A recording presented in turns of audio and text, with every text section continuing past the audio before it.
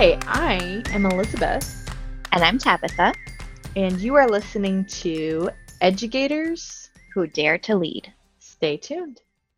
Hey, Elizabeth. So I'm curious what this phrase means to you when I say clear is kind, unclear is unkind. Ah, it means life-changing, simple 6 words to me, Tabitha. Before reading this book, I thought kindness and being nice were the same things, and that often let me not be kind because I was unclear, or I would be frustrated because someone was not clear with me out of a need for being polite. That is what that means, and I cannot wait to dig in because it's my favorite part. Yeah. So if you're reading the paper version of the book, not the audio version or a digital version, that quote is in very large letters on the very first page of this section. Clear is kind. So you know that it's going to play a very important role. And I'm with you about the politeness aspect because that's kind of how I approach things throughout my life is, okay, well, the most important thing is the politeness, beating around the bush. Like that was the kinder compliment sandwich. yeah, that was the kinder thing to do rather than just be clear and upfront and being more abrupt or laying it all on the table. I viewed as much more, oh, well, that's rude. Well, that's impolite. Well, that is not the kind way to do things. Yeah. And I think throughout my experiences in education as a teacher, as an instructional coach is really where this cemented itself in me is when I had to communicate with teachers about what was going on in their classrooms and realizing, the stakes are high here. We're talking about the well-being and education of children, and I have information that they need, and I need to be clear in order to be kind, and those things can go hand in hand. You don't have to have, it doesn't have to be one or the other, and leaning into both being clear and also being kind and recognizing that when you aren't upfront, it's not going to go well in the long run, even if in the moment you avoid a confrontation or a difficult conversation. At the end of the day, it's not the way to go. Yeah, really huge. And I think that the two of us have talked about this before as well. And I know that it is super important to you also. Definitely. Oh, there are so many avenues to go down. I cannot wait. So hello, welcome to Educators Who Dare to Lead, a podcast for educators from kindergarten through 12th grade to adult learners, for educators who teach within four walls or online. We dare to lead. Today we're going to discuss part 1, section 2 of Dare to Lead, the call to courage. This is about 17 to 25% into the book for Kindle readers. The audiobook is a little more clear. You just tap on the section and there you go. And then Tabitha, what page did it start on in the hardback? It starts on page. Whoops. Got dogs in my recording studio. It starts on page 45. Thank you. They dare to lead as well. I'm Elizabeth. And I'm Tabitha. And we welcome you on this journey today.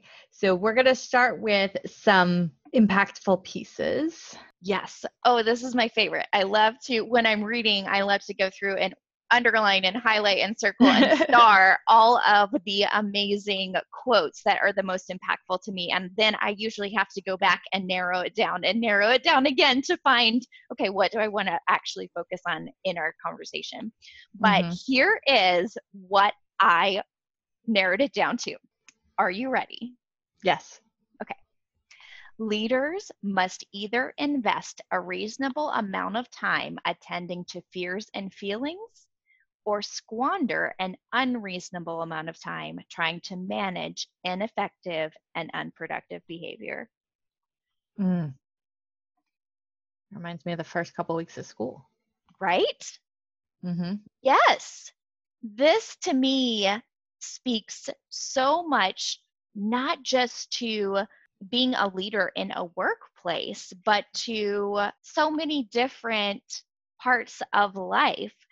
Absolutely, your classroom as a teacher, this is huge. And I remember being in college and undergrad and taking a class where we talked about how important it is to set up those routines and procedures and establish your expectations during those first few weeks of school.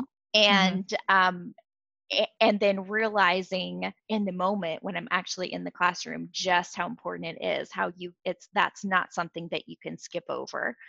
You've got to attend to the emotional needs and the psychological needs of your classroom before you can make progress. Otherwise, you're going to just end up wasting a whole lot of time. I remember my very first year of teaching, that's kind of the way that it went. Because I didn't have everything established ahead of time, I did end up squandering time trying to manage the ineffective behavior because I just wasn't seasoned and experienced in doing that first part of it, attending to everyone's fears and feelings at the outset, at the very beginning of the year. So it definitely applies to education. It also, I can see inroads into parenting. Any of you out there who are listening who've got your own kids in your house, absolutely. And then also whatever other adults that you're working with in your workplace, making sure that you are paying attention to really what are the underlying fears, what's the undercurrent of the culture, and paying attention to that and dealing with those problems first. Otherwise, it just gets out of hand afterwards, and you can't really take any steps forward until you've got that under control. So that whole piece, that was just huge, because I feel like it really just can't apply to every part of life. The most impactful thing for me, you already asked, was Clear is Kind. I was very fortunate to have this friend that practiced this before I knew what it was. It's so simple. It's kind of just saying what your preference is instead of asking people to read your mind and then getting upset when they can't. So she would just be super clear, but have this wonderful, kind tone about it. So we lived in different cities. She would come and she would say something like, I don't care if we here, but I want to be at a place that gets us in and out quickly because I want to be on the road by 8. And it was very clear what she had, but it was so totally collaborative. We had lots of different options. My needs were also taken into consideration, but she spoke her needs. And it boggled my mind because in my mind, you had to be, oh no, well, what do you want to do? And also, I'm a terrible person to go out to eat with because I never have a preference. I am that annoying person.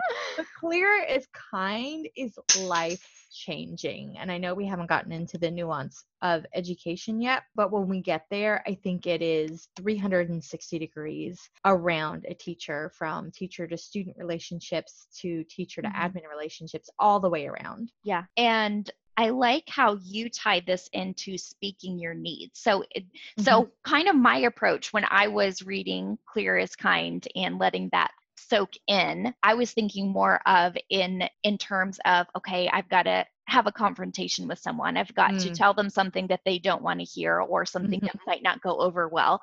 But I like how you flipped it around and talked about how it's not just being clear with what other people need to hear, but also being clear with what you need to express yourself, even if it's just something like, hey, here's my boundary, here's my time limit, here's my food preference. I like that. And that is life-changing. And I think that's definitely something that I still have some room to grow in. I'm still working on that. I don't think it was this book, but it may have been another book or a podcast, or she's done so much now, TED Talk, where she said something like, the most empathetic people that she knows have good boundaries. And to me, that was my motivation for being more clear. And that was, oh, okay, if I get my needs met, then I will have more capacity for empathy. And by being kind to myself, by being clear with my needs, then I can just overall have more mental energy and just a totally different way to show up feeling like your voice matters, but without ever feeling like you're taking over. I could never balance that before Clear is Kind. Yeah. And yeah, I even remember the two of us had this conversation before we even started our podcast. And we were like, okay, well, what are your boundaries? What are your expectations? What are your needs? And how can we make sure that we are honoring those for ourselves and for each other? And just revisiting that conversation when needed, I think is important too. You have another quote in the notes that I'm curious about. Because this is another one that I really like too. She lays it out beautifully. I love the way that Brene Brown brings in her own examples. So it's not just the sage on the stage, this untouchable person, but she walks through and I'm like, oh man, I have been there. And if I have been there, that probably means the people around me have been there. And so when I see the behavior that I'm about to describe, I now think, oh, they're really struggling with something. And I have so much more empathy for them and space for them to find their own process. So here is the quote. Go along with me on this journey. People think it's a long walk from I'm not good enough to I'm better than them. But actually, it's just standing still in the exact same place in fear, assembling the armor. Literally have chills because I'm such a great reader. No, because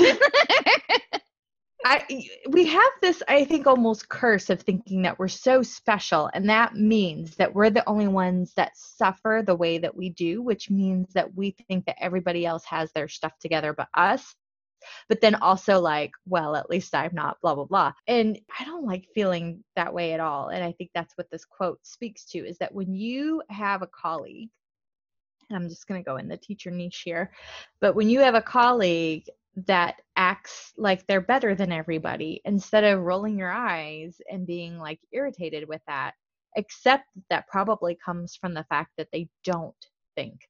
They probably wonder if they're the worst ones there and they have to constantly have that reassurance. And that is a very lonely place to be. And it's not your responsibility to build them up, but it does help you have better relationships when you don't take that on personally. It's their armor. They have to constantly reassure themselves. And in education, with our constant examples of martyrdom and teacher of the year and the way that tenure is decided and the way that we are kind of personally attacked when we get feedback that's negative. You know, if you're in business, somebody might say like, you know, you're not very effective at such and such. But in education, people will think, well, you just want to punish kids, or they think that you're mean, or you were just thrown into teaching fifth grade math when you have always taught kindergarten. And then people think that you're, you know, well, she doesn't know what she's doing, or she's stupid, or he, you know, doesn't know how to talk to kids. Or did you ever get before you had kids like, well, I don't know how you can teach my kids if you don't have children of your own? Oh yeah. And there's something to be said there. It does give you ample perspective that you have never had before, but you also bring something different because you don't have kids of your own. Mainly, I brought a ton more of time to plan and work. True. Like I was able to answer your 11 o'clock email or 11 p.m. email or whatever. And it's so personal that I think really having this understanding that if you get and attacked is a very emotionally charged word. I need to find a better word. But if you get that feedback that feels so personal, or if you have that colleague or principal or whoever that is really constantly giving themselves accolades and talking about their own accomplishments, that there's probably something going on that has nothing to do with you, and you don't need to take it personally because it's not. Mm-hmm. Yes. And I know that I kind of jumped ahead, but when I saw this in the notes, I was like, yeah, that was another one of my quotes that was really impactful to me, because I have experienced this being in the exact same place and have like going through that cycle in one single conversation, either with another person or in my own head, Right. of going from feeling like I am the worst, I'm not good enough, this other person is amazing, they are the ones that are wonderful, to completely flipping that on its head and being like, well, actually, it's their fault. It's their problem. They're the one that's doing XYZ that I don't actually like. And you know what? Maybe I'm in the right here and they're in the wrong, where I started out in a complete opposite place. And I didn't have to go anywhere. I was just standing there assembling the armor of defense. So I think just taking the time to think through that and recognize it is really important.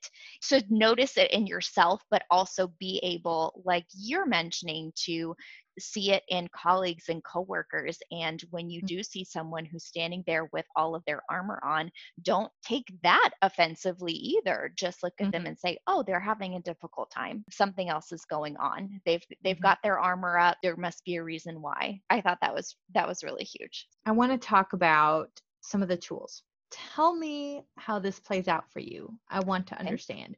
She said that to her team.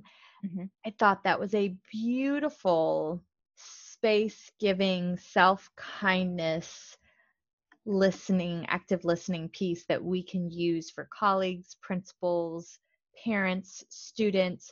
When you have a student that comes up to you and makes an unfair accusation, like especially for those of us that are moving from teaching in four walls to online learning, as a parent, I can tell you, as clearly as you have everything laid out, it is still hard to find. And I'm like, oh man, I wish I had this experience as a teacher when I was trying to do this. So one tip we'll say is just name everything the exact same place and everything that you have it located, and that will help. You're going to have a student or a family and they're going to say, like, I can't find anything. This is so confusing. You never sent that. And you know that you did, and you can find it. That is armor. So instead of trying to defend yourself, it's not necessary to defend yourself. The only thing that you need to do here is help contribute to the solution of this problem. And the best way to do that is by letting them talk you through it. So I liked what's your experience like in class? If I had a student that was using some inappropriate tools or language or something like that in class, just getting them to talk about it. Or if they weren't keeping up with their online tasks, just saying, like, what's your day like?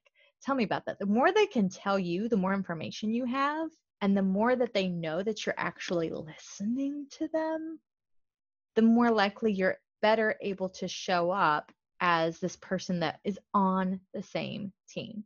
So what Brene says is, tell me how this plays out for you. I want to understand. She is listing a preference for understanding. Have you ever used anything like that? Not necessarily in this way. I don't think this part was kind of new to me, but I really appreciate it. And I think probably in my role, I learned just so much switching from being in the classroom with students and switching to a role of being an instructional coach or administrator or teacher trainer, where I'm working with adults and just thinking a lot more about communication and honing in on my listening skills. And I think that all of that is super important for teachers as well. Like after I came out of the classroom and started working on my communication and listening skills with other adults, then I was like, oh, wow, this would be so applicable and so important to being in the classroom and listening, really listening to your students and wanting to know more about what they're experiencing, and instead of just making assumptions or drawing conclusions based on what you see in the moment. I think that is the pressure part where your skin starts prickling. Yeah. It's like, if I say that, then I can't mentally prepare for what to say. That's okay. You might need to give yourself permission to not solve problems right away. If you show up present for that person and get back to them with a thoughtful contribution, whether you're helping them solve the problem or it's a resource or something like that, is usually more effective than just having a solution in the moment. And maybe it's not. Permission slips can be immensely helpful as an educator, from everything from dealing with parents and students to colleagues. It can be permission to, as you're growing in a skill, to realize that you're still going to mess up. Just because you know better doesn't mean you're going to do better every time. But my favorite permission slip in teaching is to have learning disasters, is what I call them, where you are going to try a new thing. You're going to try Jigsaw, Socratic method, or something like that. And it is going to be a hot mess the first time that you do it. And you give yourself permission to let it fail as an investment in your teaching so that you can do something that has the potential to have a huge payoff. I love that. Yes, because so often I remember being a teacher and having conversations with my own instructional coach, and she saying, "Oh, well, have you thought about trying this? Well, have you thought about trying that?" And then the conversation, I'm very politely, "Yeah, maybe so." But in my mind, I'm like, no, I can't do that. That would be a disaster. I don't want to have to just deal with the messiness in the moment. Telling yourself that that's okay, and being transparent with your students too, saying, hey guys, we're going to try something new today. We haven't done it before. We're going to make mistakes and it's not going to go according to plan, but we're going to learn from it. And that just ties into the whole modeling of a growth mindset that we want to do for our students anyway, and showing them that it's okay to make mistakes. That's a really good permission slip. And that mistakes are a valuable part of learning, that you're modeling that. So if your principal were to come in and do a walkthrough, I mean, you're going to be like, oh my gosh, it was a disaster. This didn't happen. This didn't happen. I would say, no, read the room, know your principal. But almost all the principals that I have worked with want to see innovation. They want to see teachers doing things more student-centered. And they know that comes with a risk. So you might pop by their room and be like, I am so excited you got to see our first, whatever it is, Jigsaw strategy. The kids are doing this and this. It's our first time and we learned so much. If you have an opportunity, I'd love for you to come back and see us in a few weeks when we've got it nailed down. And that excitement and passion, even if their initial impression was like, what is going on in this circus, is likely to be transformed. I don't know. Do you think that's having armor, like going back and talking to somebody, or like trying to control the narrative? As I said that, I'm like, oh, that's kind of defensive. I'm not sure. But that's what I would feel like I would need to do. Maybe it's all in how you are approaching it, like mentally. And if you feel yourself tensing up, becoming defensive about it, maybe it's just more about the emotional place that you're in. Maybe you didn't really give yourself that permission slip. Yeah. I need to sit with that one. Let's go back to clear is kind, unclear is unkind. The biggest example for me as an educator is whether I'm training students that are adults or underage, under 18, is when they are not doing well. I really enjoy doing data conferences, even with the youngest kids, because they can see their growth and it's very clear. And some of that personal delivery piece is off of you. A wonderful change for me when I stopped using the compliment sandwich. That is, you say a nice thing. Your child is so much fun in class. They are below grade level in reading. I love seeing them every day. Nobody hears the middle. You hit it. So you can say, Miss Johnson, thank you for your time coming on in today. I really appreciate you coming in. I love having your son in a class. I want to make sure that you know where your child is, because you're as committed to helping them grow as I am. And here is what the data sees, and you can explain it. Give them space to look at what they're seeing. I hear that a lot, is the parents will just be kind of over, you're going to drop this bomb on them and then talk a bunch of jargon, and then it's like they have no time to process, and then you like just throw something at them and then they don't really know how to respond. It's like going to the doctor and getting some big thing. not being like super clear with somebody and making sure that they are clear that their child is failing below grade level, or this for the student that they're failing, I think is not kind. To me, Mhm. that is one of the simplest examples in education, as well as teachers. If you have a teacher that you know you're not going to hire next year, that shouldn't be a surprise. They should have some really clear drop-in feedback. Yeah. I think it is very unkind to teachers to have for however many observations you need to do in a year, and they're all like kind of sandwiched in because everybody has something to improve. So if they're like, oh, okay, they said I could be more engaging, and they think, well, everybody could get that, because that's the other thing. Your highest achieving teachers are like, they don't get it because everybody gets the same amount of feedback. So having feedback that is really clear, and you use language to say, in order for us to keep you at the school, this needs to change to this level. On the flip side, clarity can be, what you're doing is so innovative. I want other teachers to see it. Can we do this? Or I want you to know that this is exceptional. The other thing that sticks with me about being clear, you mentioned with student data conferences, and that is just basing your comments or whatever it is you have to say on evidence or data. Yes. And it's like going back to teaching middle school ELA, where you tell your students, go back to the text, get your text evidence to support your answer. And I think that's really helpful in thinking through clear is kind as well, because then you don't have to just rely on yourself to find a way to tell the truth in a kind way. You can just lay it out there and say, here's the evidence we have. Here's your test scores. Here's what I observed in the classroom. Just be fact and data based, and then you can have a conversation around that evidence, around that data, that is not as emotional as if you're saying, well, you failed this test, or you didn't have any engagement in your classroom, or just bringing the data to the table, I think, is a good way to bring about that clear is kind. There's so much more. We both had what's my part. Yep. That is, again, like, all of this stuff is so life-changing and career-changing, which I think is why the book is so popular.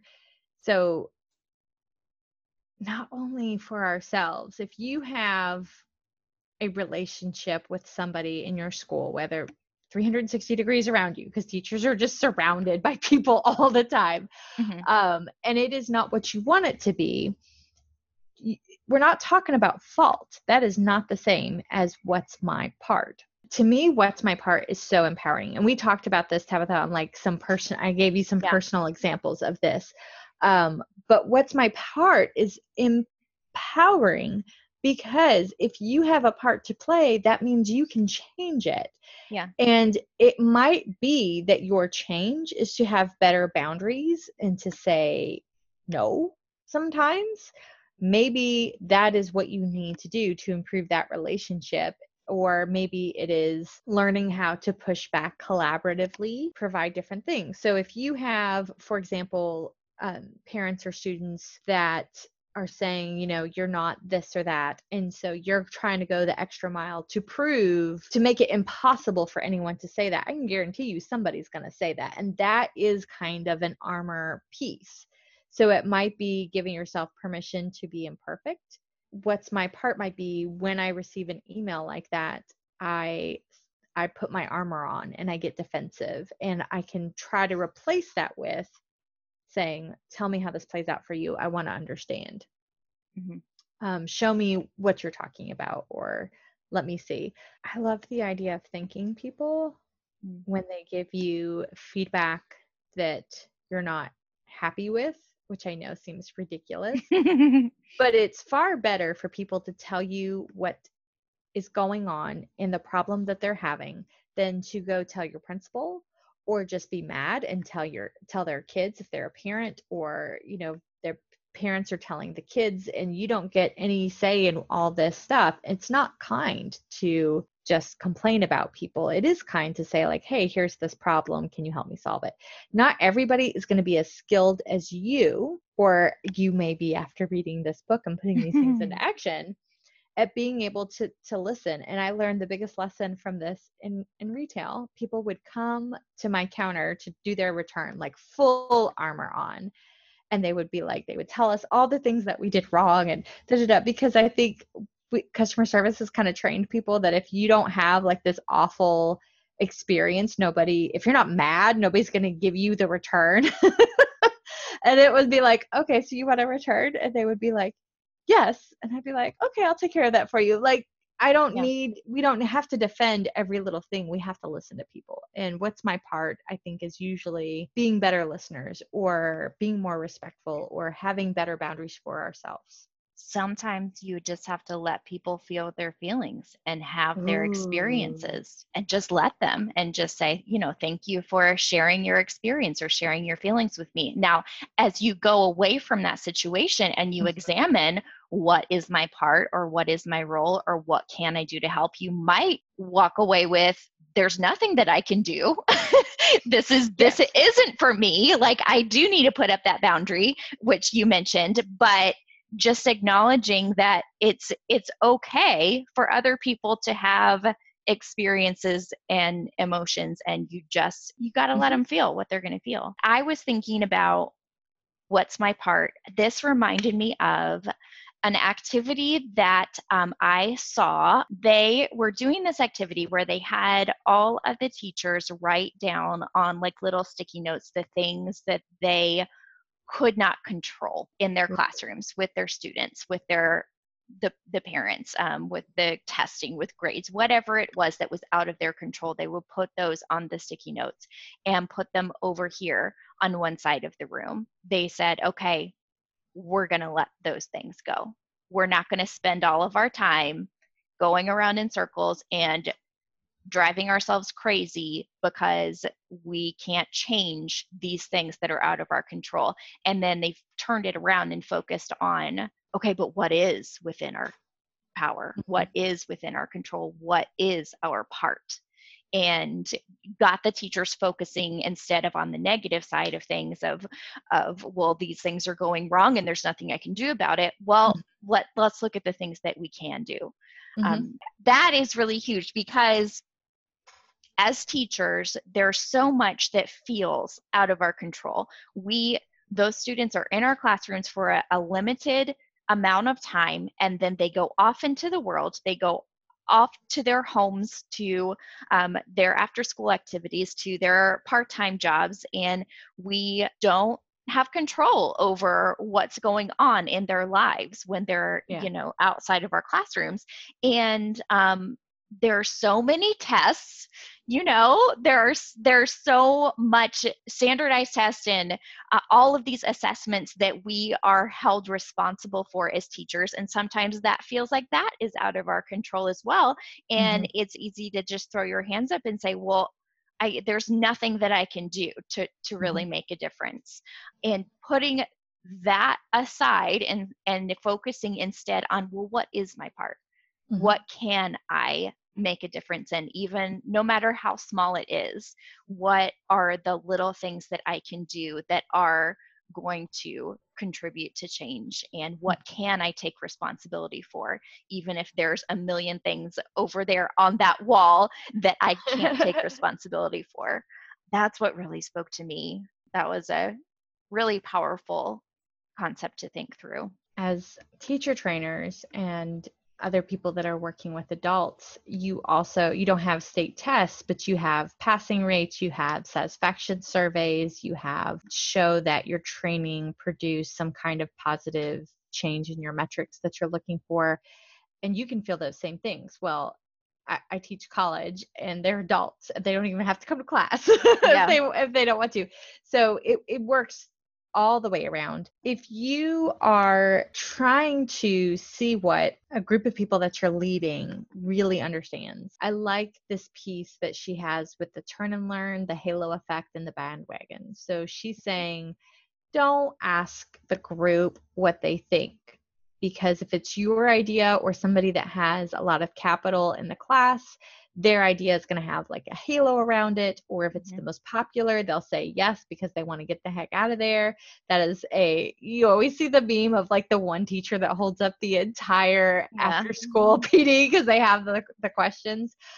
So the turn and learn is a great place to give everybody space, the people that are always likely to raise their hand and the people that are listening and paying attention and probably have some really good insight but aren't going to raise their hand. That's a really great strategy, whether you're teaching or leading a group of students or you're leading a group of teachers and educators if you're a principal. Do you have anything for that on the turn and learn, the halo effect, or the bandwagon? No, not necessarily. No, just I think that they're great strategies, not just for, like you said, not just for colleagues or coworkers and staff meetings, but use those as strategies in your classroom. Those are great teaching strategies. Think, pair, share. Yeah, exactly. Same. Yeah. I really love this. We should all be held accountable for being both optimistic and realistic. That's in quotes because it's directly from the book. There are roles, hats that people put on because if I don't ask the realistic question, nobody will. Or I can see my leader that I really admire is kind of being shot down by all of these people asking these realistic, but what about this questions? And so I'm going to support them and be like, but guys, I'm just so grateful. And what happens as a trend I have seen, I have experienced, is the same people fit the same role. So this idea of we should all be held accountable. So if you are the leader in your group, that means you have to hold everybody accountable for being both. Yeah. Your people that are always optimistic, that is exhausting, and they don't get to have that critical thinking skills. And your people that are asking you those tough questions, that is exhausting, and they don't get the experience of being grateful and appreciative. Hold everybody accountable for being both. I think the culture in your school has a better chance of being what it needs to be so that people feel supported. Yeah, I think sometimes with people who are 100% optimistic, sometimes you can fall into the trap of just that blind optimism of just, I'm a cheerleader no matter what. Like the school's on fire, but I'm here. Like, yeah, let's get pumped up. Everything's all right. And having that balance, she says, she talks about how you need to have gritty faith and gritty facts. And I really liked that description. So yes, you want that optimism. Of course, that's important. You can't lose heart. You can't lose hope. You can't lose faith, but you have to be willing to counter that with the reality of your situation. And it's not helpful if you're in a school or have a classroom with a group of students who are, having a really difficult time. If your school has got a lot of budget issues or low test scores, it's not enough just to say, we're going to be better. We're going to be the top school. Okay, that's great, but you're not going to get there unless you spend a lot of time examining your reality and seeing, okay, well, where are we at? And I want to be optimistic. I want to have faith and hope, but I need real and concrete steps to get there. So you've got to have both of those together. And I think that speaks so well to the world of education. Perfect fit. Absolutely. I liked when I was coaching doing leveled goals. So, okay, before you can say what your SMART number is going to be, your SMART goal, you always had to have a number in there for a metric. You have to know what your current reality is. And we need to vet that. So, well, hello. So, if it was a certain percentage of the students would engage in the activity in a certain way, like actually having someone come in and actually look at what that is. And then from there, you can say, okay, that's my 2 coming in there with on a scale of 4. That's my current reality. What would be progress? That's my level 3. What would be just amazing in an ideal world if we didn't have interruptions and everything else that happens. There's your 4, and then a 1 is less than where you started. And having that gives you a sense that I can achieve this.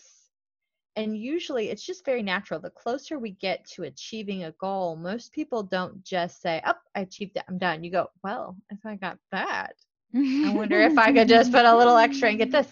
And also having some targeted goals, working on like one thing a semester or one thing a year so that you can really focus in. You work on too many things and the priorities just don't get met because there are none. Everything's important. Mm-hmm. I like what that. else do you have in this section? So the last thing that I really felt tied into the world of education was the section where she talks about being exhausted versus being lonely. And she brings in a story of Dee Dee Halfhill.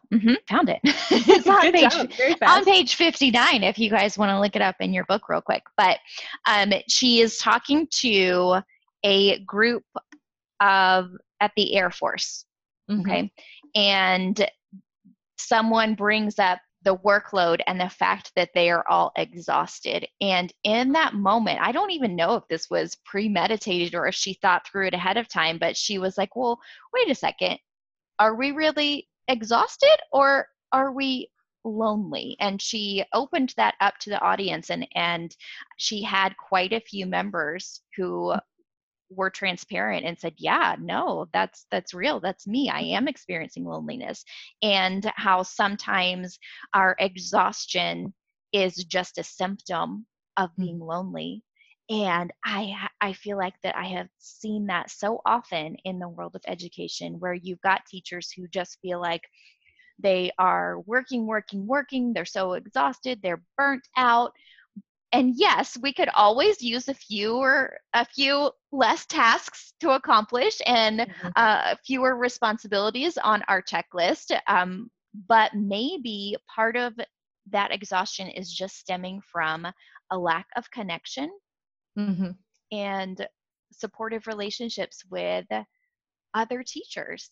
And maybe it's coming from the fact that you don't have someone that you're able to lean on for support, and you don't have that that teacher who's your soulmate that's going to lift you up when you're feeling down and energize you when you're feeling exhausted.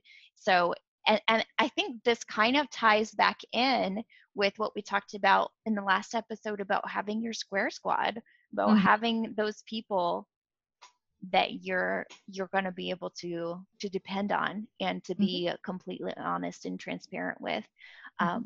So yeah, I think that's important for teachers to not isolate themselves, to reach out and find connections. I'm thinking of so many personal situations. There is a great podcast post from Cult of Pedagogy where she says something like "Find Your Marigold," I think is the episode, and you and I both know about that. Yeah, we love that one. Yes, we call each other marigolds all the time. But your marigold does not have to be in your building or your online school if that's how you teach. It could be a colleague from another school. You want it to be someone that lifts you up, not just your venting partner. If they're reading this book with you, it really helps to have the language. Like, I have the meeting with my principal. I can feel my armor coming up. Can you just be there as I verbally process what I'm going through right now? I know that sometimes we do Marco Polo, Tabitha and I do, and I'm always recording videos and deleting them because before I get a chance to watch them, she hasn't watched it. Delete. Because you are my marigold, and I can go through an armored situation just knowing that you are out there and that I can verbally process and that you will make space for that. It's just instrumental. It usually helps me be able to breathe and walk away and show up better into my values. And I don't know if our listeners know this, but we are not even in the same state. Like we're 2 states Yeah. away. And we've met personally, but we weren't friends at that time. Yeah. It was And like that my was first time I years had ever met ago. you. Yeah, it was like Mhm. 5 years ago. So your marigolds can really come from anywhere. Your square squad can come from anywhere. Also, I feel like a very strong case with this loneliness piece is that teachers continue to have the days off in the year. Nobody seems to care that the people and Friends made like $1 million an episode and got their summers off. So I don't Mhm. understand why teachers having times off where usually they're paying out of their own money to get recertified. Yeah, some are by the pool. So what? They can't go Yeah. take a vacation anytime they want. Like that's it. That's what they have. And then they're usually running into their students at the pool and then trying to help all the kids be safe because they're teachers and can't help it anyway. But the when you are in a classroom, you are performing all day. So if you're not in education, if you're more in the training world, imagine doing your training sessions all day long with the people that you're training. You have like 30 minutes for lunch and you get to only, pretty much you can eat by yourself or you can eat with your group of colleagues and that's it. You're maybe standing in the halls while kids kind of come in and out from classes, particularly if you teach the older grades. But other than that, if you're a classroom teacher, like you have to get someone to cover your class to go to the bathroom. Yeah. You are by yourself all day. And if you've ever been a manager and been the only manager in your particular department, it's so lonely. Nobody goes through what you do. They don't have all the information that you have. They're not trying to make all the decisions that you have, and nobody really understands why you're making all this decision because it's not beneficial for them to know all that piece. Being a teacher is like that too, except for you have meetings all day long. But the Yeah. meetings are teaching the kids. I think at first I was like, is teaching really lonely? Like we're surrounded all day long by people. But Mhm. yeah, I think teaching is definitely lonely. And having that time where nobody needs anything from you is essential to having that energy Yeah. and showing up all day long and trying to make, things that can be really hard and frustrating, like fun and interesting. Anything else in this section before we move on? No, I think we've got it, but we'd love to hear from you guys. If you're screaming at us in your car right now, let us know. So I did a callback to last episode with the Hmm. Square Squad because that was kind of my hope for growth in myself, is just making sure that I provided that. I gave myself permission Hmm. to invite those type of people into my life. So I am continuing on that journey, of making sure that I have got the support that I need. Liz, how are you doing with your hope for growth? I believe I wanted to build marble jars for others. In other words, contribute to other people's marble jars that they may Hmm. not know that they are building up. And it, I haven't really had that many opportunities. I think this is something that I just kind of do very well at work. I love to watch people do very well. I like to build people up. I like to show respect and credit where respect and credit is due. In my personal life, that's been more of a challenge as a parent. I am like checking off my mental checklist of all the things I need to do to be a good Yeah. parent. And like, I should really have them do X, Y, and Z so they learn A, B, and C.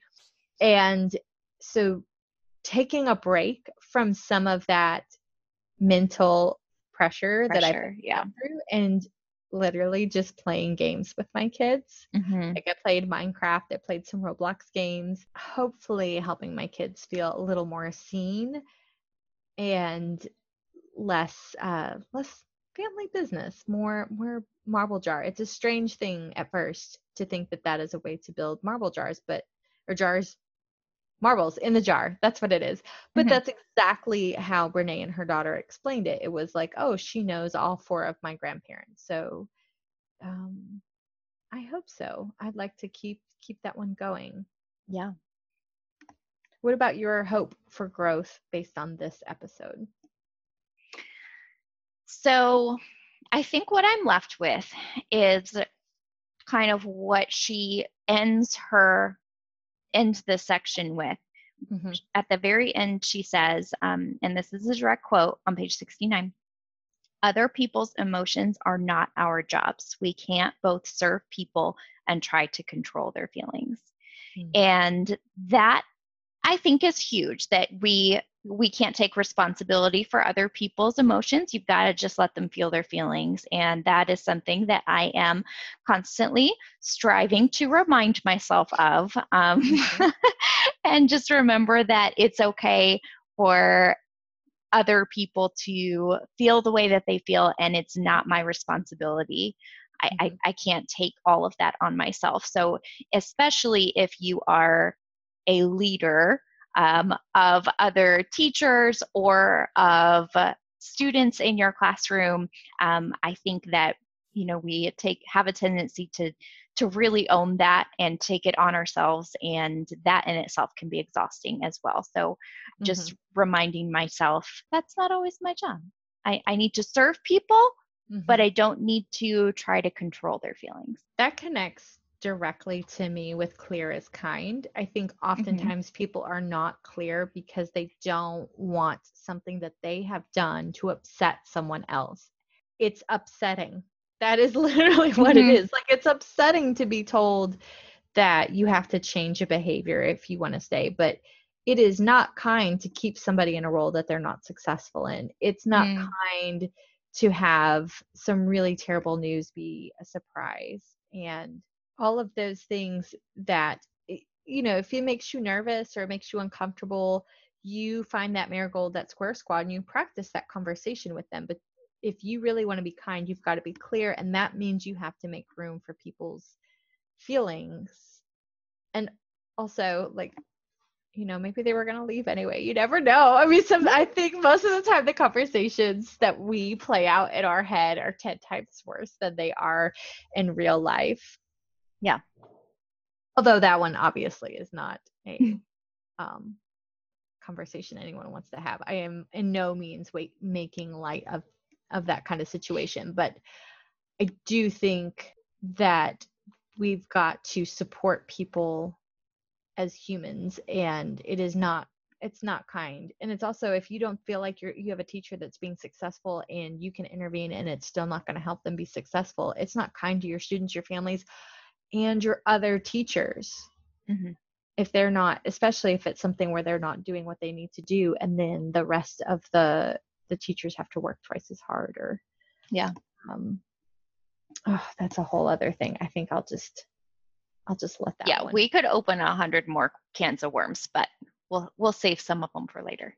Yes, please. Thank you. I think I'm just digging myself in a hole. Your hope for next time was to make room for other people's feelings. Can I copy your answer? Yeah.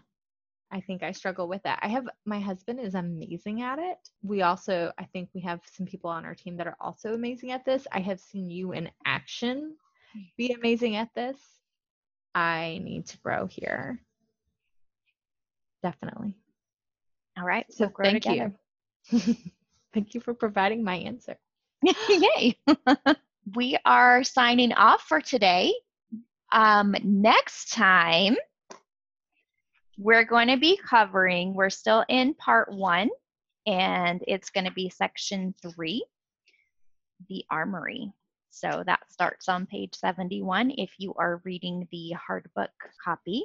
Please follow us on Facebook at Educators Who Dare to Lead to join the conversation there.